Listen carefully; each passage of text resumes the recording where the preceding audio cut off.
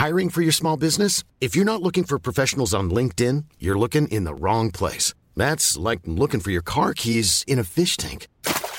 LinkedIn helps you hire professionals you can't find anywhere else, even those who aren't actively searching for a new job but might be open to the perfect role. In a given month, over 70% of LinkedIn users don't even visit other leading job sites. So start looking in the right place. With LinkedIn, you can hire professionals like a professional. Post your free job on linkedin.com/people today. Everyone knows therapy is great for solving problems, but getting therapy has its own problems too, like finding the right therapist, fitting into their schedule, and of course, the cost. Well, BetterHelp can solve those problems. It's totally online and built around your schedule. It's surprisingly affordable too. Connect with a credentialed therapist by phone, video, or online chat, all from the comfort of your home. Visit BetterHelp.com to learn more and save 10% on your first month. That's BetterHelp, H-E-L-P. Hello and welcome to Prospect Magazine's podcast Headspace, where we bring together Prospect editors and experts pushing the question, what's the big idea? I'm Tom Clark, and this week, the local elections. Finally, we can look up from the Brexit arguments and shenanigans about deals that might come in the future or might not, and concentrate on something different, a real-life vote.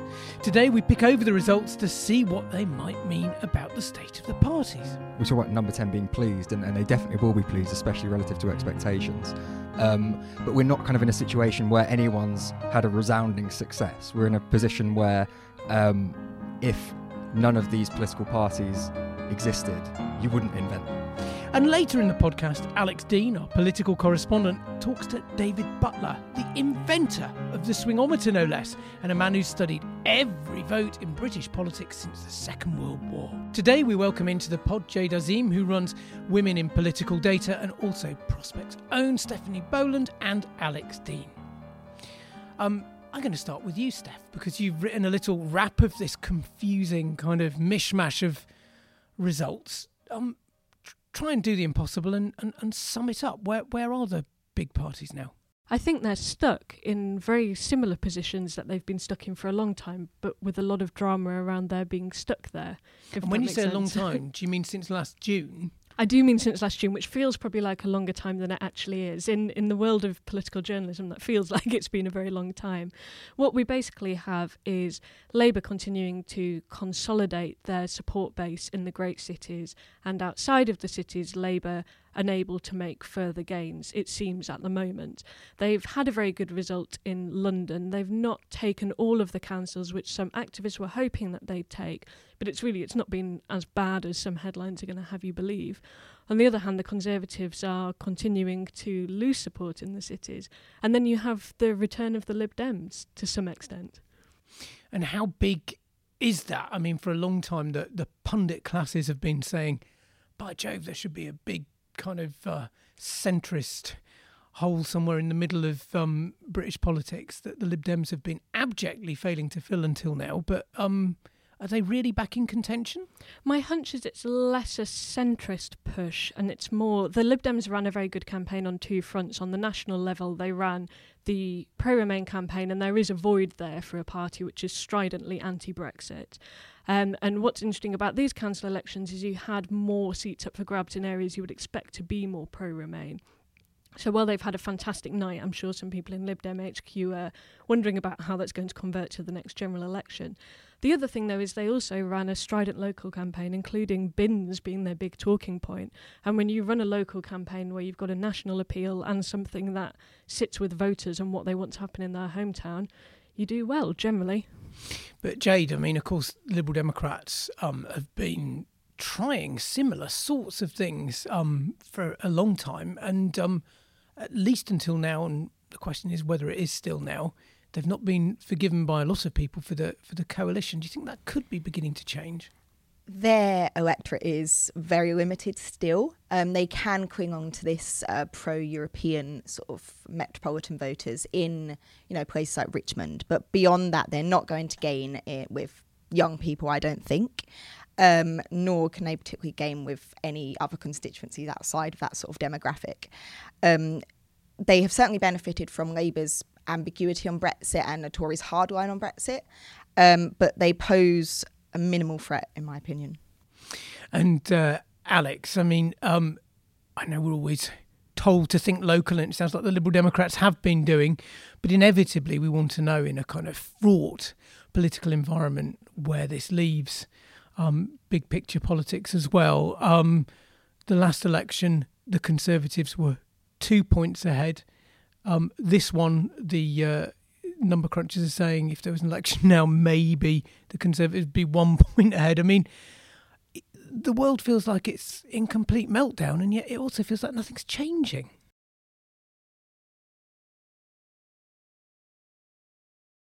Kind of, if you look at the projected national picture on kind of charts and graphs, and I think Rawlings and Thrasher have done quite a good one for Sky News of what this would mean for kind of a national across the country.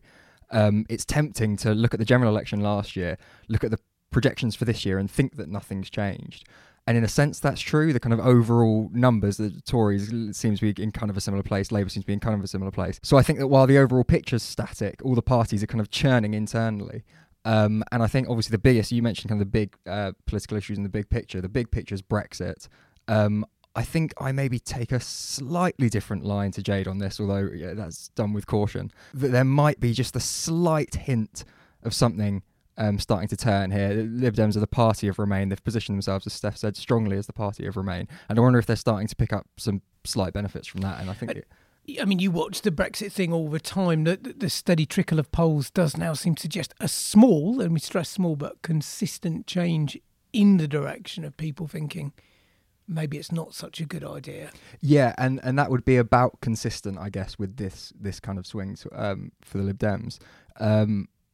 As Steph said, there's all sorts of things at play. There's kind of is it the national campaign? Is it the locals because of what people think about their bins? Is it just general protest sentiment that's inclining people towards the Lib Dems? And I think there's a case that they sometimes do better in locals because people feel willing to use their local vote as a protest vote when they don't in the general. We're all being very measured here, but I mean, there's another way of looking at this, which is to say the government is presiding over absolute chaos. The Prime Minister can't at the moment bring the proposals she wants to bring on the future of the country and whether it should be in the customs union or not, Steph, to the cabinet. She's been blocked by a cabinet committee from bringing something to her own cabinet. We've got a ticking clock that she set ticking against Britain for a deal that she has to get done in the autumn. Yesterday it was said, maybe I'll kind of postpone that great repeal bill. She doesn't know what she's doing. Governments in midterm normally kind of are sinking backwards, but she's standing still. I mean, in a way, you could say it's an extraordinary triumph. Yes, I think there will be a lot of people in Number 10 who are very pleased with this result, particularly because the Tories have done an absolute masterclass in expectations management in the run-up to the election. I think there was a headline the other day that said something about losing 220 seats. I feel like I'm misremembering, but I feel like it was that extreme. And they've basically broken even, haven't they, the Conservatives on seats? Yeah, which is, again, quite surprising given the areas that were up for election. Yeah, I think we've reached both... We were talking about peak Corbyn, right? And, you know, this sort of idea of momentum, mind the pun, of, you know, he can't stop, like, gaining in terms of the momentum of his ideas. But he's reached a peak. But I also think so has Theresa May. I think they're both at a stalemate. They've reached a point where the towns versus the cities, they're both impenetrable to one another. So... I actually think the hardliners, in terms of the Brexiteers in her cabinet, are going to see this as a validation, a vindication of their being hardline, to sort of that's interesting. Consolidate the towns. So as well as being stuck, this could be an election that keeps things stuck. Yes, precisely, yeah. I think one important point worth making is that we talk about Number 10 being pleased, and they definitely will be pleased, especially relative to expectations. But we're not kind of in a situation where anyone's had a resounding success. We're in a position where if none of these political parties existed, you wouldn't invent them. Both parties have a huge hill to climb to get anything back to, you know, the eras when each of them could command convincing majorities. This election, more than anything, serves as an indication of just how fractured and changed our political landscape has become. And it's now an issue more of kind of fragile pacts and deals rather than romping home under first past the post. It was also quite funny to see, if you're following this on Twitter, how Labour has already managed to turn it into an argument as to whether or not Momentum are screwing Labour's chances across the country, or their fantastic ground game is the reason why they've done as well as they have done. Which is that a new record for infighting, kind of 3 hours after the... I find it fascinating that, say, the Unseat campaigns have got a lot of anger about mobilising a lot of people. It was more, speaking as someone that was on the doorstep, it was that we were in these new marginals where we hadn't actually really built up a brand there before, and I think it's a long game where I was knocking on doors and people were saying, oh, you haven't come around here before. So it was a sense of we should say you were campaigning for Labour, were you? Yes, yeah, for Labour. I was campaigning. I was campaigning in a marginal Chingford, which we were, not previously targeting, and there was a sense that they were suspicious of us being there as sort of newcomers. Maybe in the long term when we build up our brand in those sort of areas, but Wandsworth and Westminster we'd never really targeted before, and it was that over expectation. Wow, it's extraordinary, the expectations management. None of you, I suspect, were born, but I can actually remember Kenneth Baker standing up and holding up a newspaper in 1990, in a year when they really had been clobbered, the Conservative Party, and saying, it's okay, we've won these 2 councils, Wandsworth and Westminster, maybe Bradford as well, I can't remember, there was 2 or 3, and everything came down to those councils. How, Steph, did Labour, which we often accuse of not having a altogether tip-top press operation, how on earth did it allow itself to be painted into a position where it had to win the council of Buckingham Palace in order for this to look like anything other than a bit of a setback? I think because some of the key activists who are very vocal on Twitter, and thinking of people like Owen Jones, have been trying to almost run it's not even a press operation, but trying to speak on 2 fronts. They're both trying to speak to the young activists who they're trying to mobilise and kind of speak to a press commentariat. And part of what was so good about the Unseat campaign, and it was that relentless optimism, and it did get people out on the doors. And I think in Plymouth you had 4 times as many activists as have been outdoor knocking before, and that was a big Labour win. On the other hand, you raise expectations by having that kind of relentless optimism that does get people out. So when you talk about expectations management, you're almost speaking to a form and style of campaigning that Momentum is trying to move beyond. But of course, then it leaves the trap open for disappointed activists the next day. And so, I mean, I'm trying to sum this up. I think that we're saying that not a great deal has changed, certainly since 2017. We know that UKIP's disappeared in a puff of smoke since the last time these seats were fought in 2014. And the other thing that's changed since then is we've got this great cities versus the rest of England divide, Alex, which, as you've pointed out to me before, is at heart a kind of Leave versus Remain tussle. And so it's this divided landscape now that we all need to think about parties navigating. My kind of preliminary understanding of all this is that Labour did worse than expected in Leave areas. If that's true, that could potentially have big implications for Brexit, and with specific reference to Labour's position on Brexit. Already there are a huge number of Labour MPs in Leave areas who are kind of very hesitant and worried about the party's positioning on Brexit, and worried that it's going slightly too close towards Remain. At the moment, the Labour Party's position has been kind of ambiguity, but always slightly more towards Remain than the Tory party has been. This result, if I'm right, and if it is kind of not so good for Labour compared to what they were expecting in Leave areas, that will mean that the party there'll start to be more pressures internally in the party for them to watch their Brexit positioning extremely closely. Especially, Jade, if indeed the Conservatives do walk that line you were suggesting, which is saying, well, look, it's the Leave part of the country that's got behind us, so now we've got to deliver for them. And if Labour's position is always to be an inch the other side of the Conservatives and they veer off that way, then it's going to be pretty difficult for Labour, isn't it? That there is that tug and pull in Labour, but of course there's also that tug and pull in the Conservatives, where there are, Remain MPs in the cities who will now have to think about, okay, but what's the Tories' future in the cities? Which is what I was saying about there is this now stalemate of the towns versus cities, and I think that's the absolute frontline British politics right now. And I mean, the other thing that, like, you look at these results and the stagnation since last year, and you think, what's going to happen next time?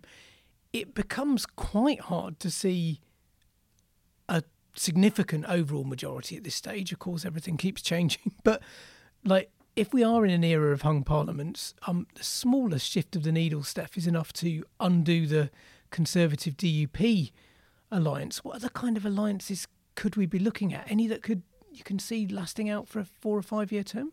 Well, we kind of come back to what Alex was just saying about there's a lot of movement within these parties.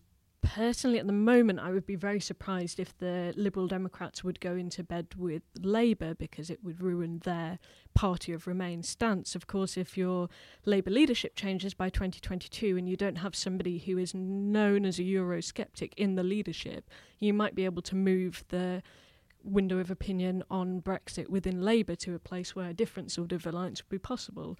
And what do you all think, Alex, in particular? What do you think about just after March the 29th? Unless something very dramatic happens, which it might, they have been happening, but we will be out. It will be a different discussion. It will be, can we maybe extend this transition and haggle this thing and that? And yeah, I think it's not Brexit.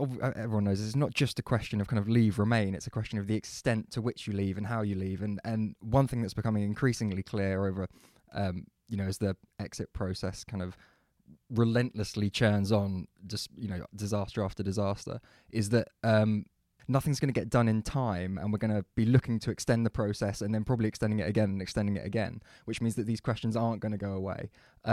We'll probably be out next year. I think if I was kind of a betting man, I'd say we'd probably be out, but that doesn't mean that it's kind of settled and the parties are there are new consensus forms across the parties that now are outside of the European Union. There'll be huge questions around if there's an extension of the transition, that could go into 2022, and then the party's campaign on what we're going to do about the transition. But when you talk to experts, which I know you do all the time, do they sort of say all this stuff about extended transition and all of that, you've got to do it now? Or can we negotiate these things from the transition, in which case you can imagine this thing's just going to drag on forever? Yeah. Very good question. So someone who is very good on this is Jean-Claude Pires, who was the former Director General of the EU Council's legal service. And he's adamant that you can't extend the transition. No one anywhere has the power to extend the transition. If you look at the kind of withdrawal agreement in its current form and all the legal text in the current form, that has huge implications. Has huge implications for what deal we might be able to do, but it would also have huge implications for British politics, because, like, Europe and Brexit at the moment are the number one issue, but once you're properly out, it can't be, can it? Get back to normal politics. I do keep thinking, going back to that idea of open versus closed as a dividing line, and even if 2022 is not a Brexit election, the tension between localism and globalisation I don't see being resolved anytime soon. And we're going to have all these kind of questions about how the city is able to function post-Brexit. You're going to have a generation who are used to being able to travel more easily, who have had their rights removed. So even if we're not kind of still grappling, and Alex, I would really like you to tell me that we won't still be grappling with all of these things. I'm sorry. I think we will be. The sort of questions about what sort of country Britain is going to be, I would imagine will still be firmly in play, and probably still along that city versus town line. There's also the aspect of, as millennials come of age as well within the next decade or so, when the median voter becomes what is now sort of considered the youth, what will their verdict be, and how will they play up as a power player compared to the current sort of conservative voters who are sort of maintaining this electoral coalition that the Tories rely on.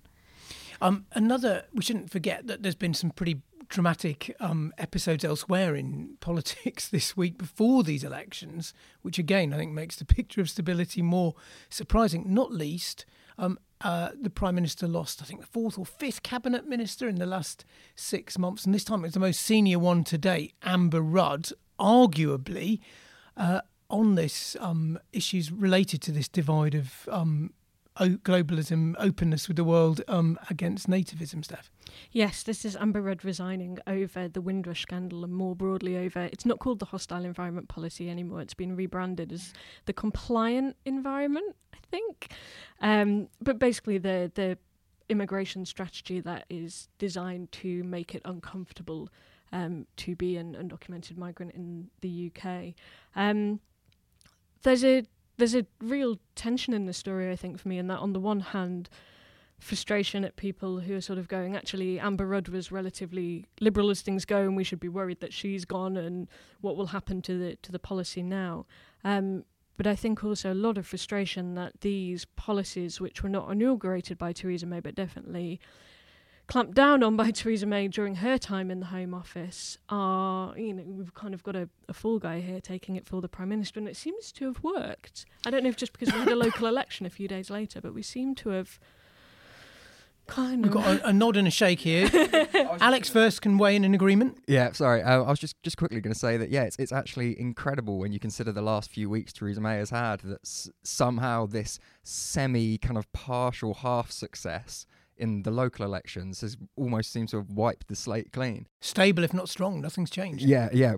Weak but stable. What I found interesting about this, I've seen this happen before, that you get these subjects that seem to be going completely one way. So one thinks of kind of benefits, and every single cut they announced, you thought, how far can they go?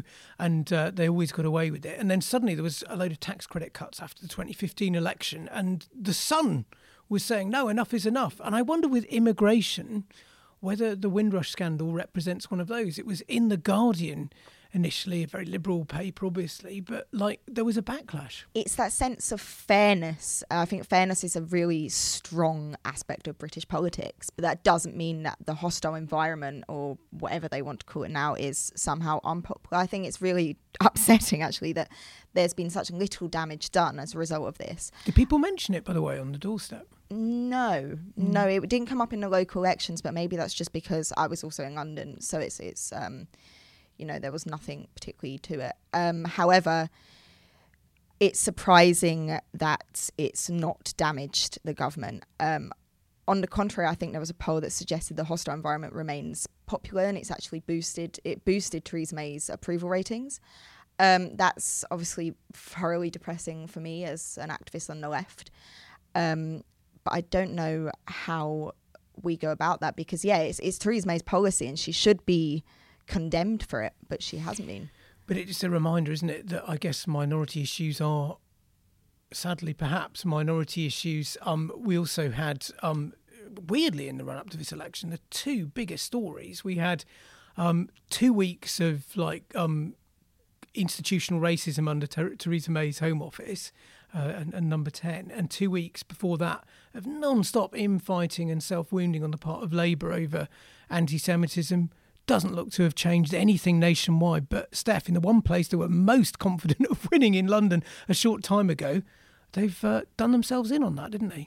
We have. I think just very, very quickly on Windrush, it is really interesting how well they've positioned it as a minority issue as well. Like Jade says, kind of going, these were British people who were treated unfairly, not like the rest of those immigrants affected by our policies. They have kind of turned it into a minority issue and one about British values and fairness in quite a clever way to give Theresa May her credit. But no, the situation in Barnet, I think, is probably depressing for everyone, depressing for voters in Barnet. Well, not for Conservatives in Barnet. No, hopefully not. Although you hope at least Conservatives in Barnet hope they could lose an election on different terms than this one, but maybe not. Maybe I'm being too generous there. Barnet, which, I don't know, Jade, you'll probably know better than me how high up it was in the target seats in London. It was the top. Okay, so, this is a seat that should have been turning red, and it seems it's got a relatively large Jewish population, and it seems that both Barnet's Jewish voters and non-Jewish voters living in Barnet have decided this time they can't come out for Labour. And it actually went from no overall control, I think, to the Conservatives, didn't it? So it was a Conservative gain, where there was meant to be a Labour victory parade. It's true, and there were stories of tears on the doorsteps and doors being slammed in Labour canvassers' faces, and the former Labour councillor said that, yes, anti-Semitism is what has lost us the seat, and we now know the Jewish Labour movement are going to meet with Gemini Formby, who's the new General Secretary of the Labour Party, to kind of discuss this loss and what should be done for it in the party. And it's not been a good start given that Ken Livingstone's been making the rounds on studios, but the party... Oh my goodness, the party needs to get a grip real quick. I had friends in Howard, which was one of the key targets within the borough, who were saying that it was coming up again and again on doorstep, and it's just absolutely despicable, really. I think we come back to the same problem in it that keeps coming up when we talk about anti-Semitism in Labour, is that people go, the Tory party are a racist party, and we've had 2 weeks of headlines that bear that out. You hear that from Labour activists, and they say, why are we focusing on this issue on the left? Is it a smear campaign? And sometimes they say, I've not seen anti-Semitism myself. And I think people aren't as good at spotting anti-Semitism as they are other forms of racism, because it's not spoken about in that same way in Labour circles by and large. So there's a difficult exercise to be done here. But yeah, completely agree. It needs to happen in fairly short order. But still, the big picture is that neither of these issues have shifted things all that much nationwide, apart from, Alex, maybe to the extent that it's stopped anyone getting that breakout that they needed. Right, yeah. It's a tricky thing. I think there's such a jumble of what different people could be voting on at different, the national versus local and things like that. But I don't know whether I think the dial not changing this time means the dial is unlikely to change in the next general. I think it's really, really tricky to draw lessons, actually, between locals, and it's very good for kind of casting a map of electoral politics as it stands today, I guess. It's less good, I think, at predicting future generals, and everything's uncertain as it is. It's even more uncertain when you look to 2022, especially with the Brexit churn.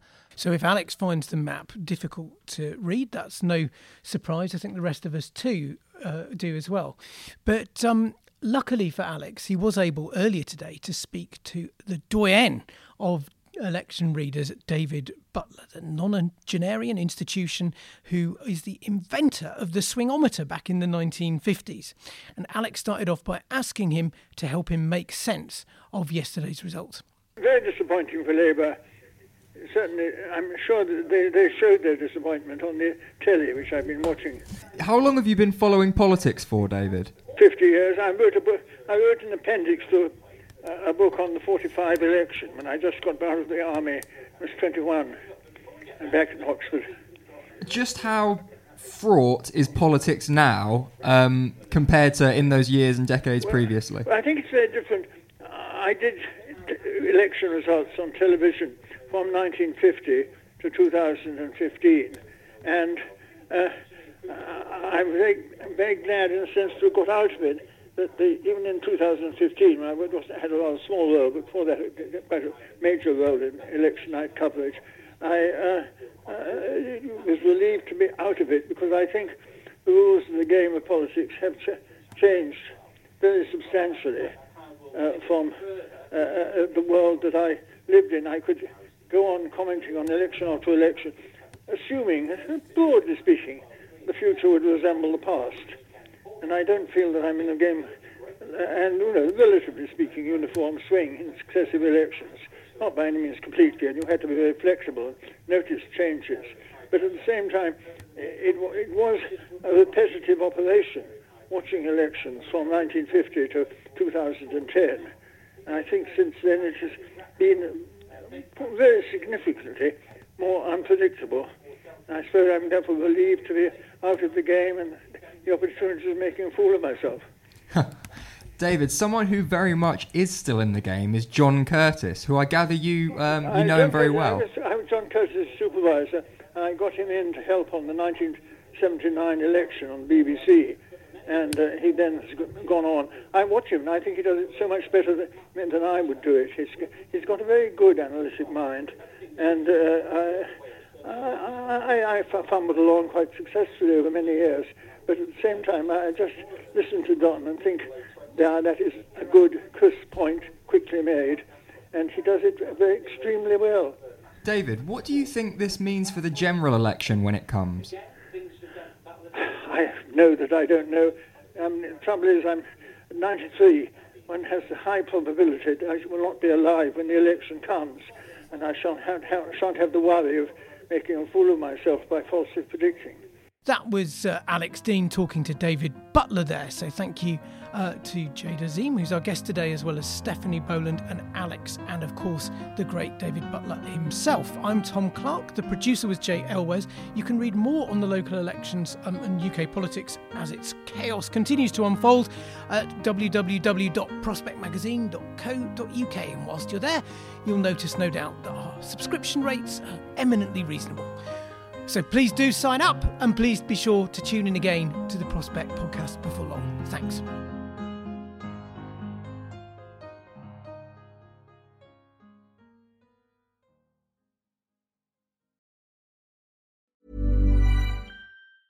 Planning for your next trip?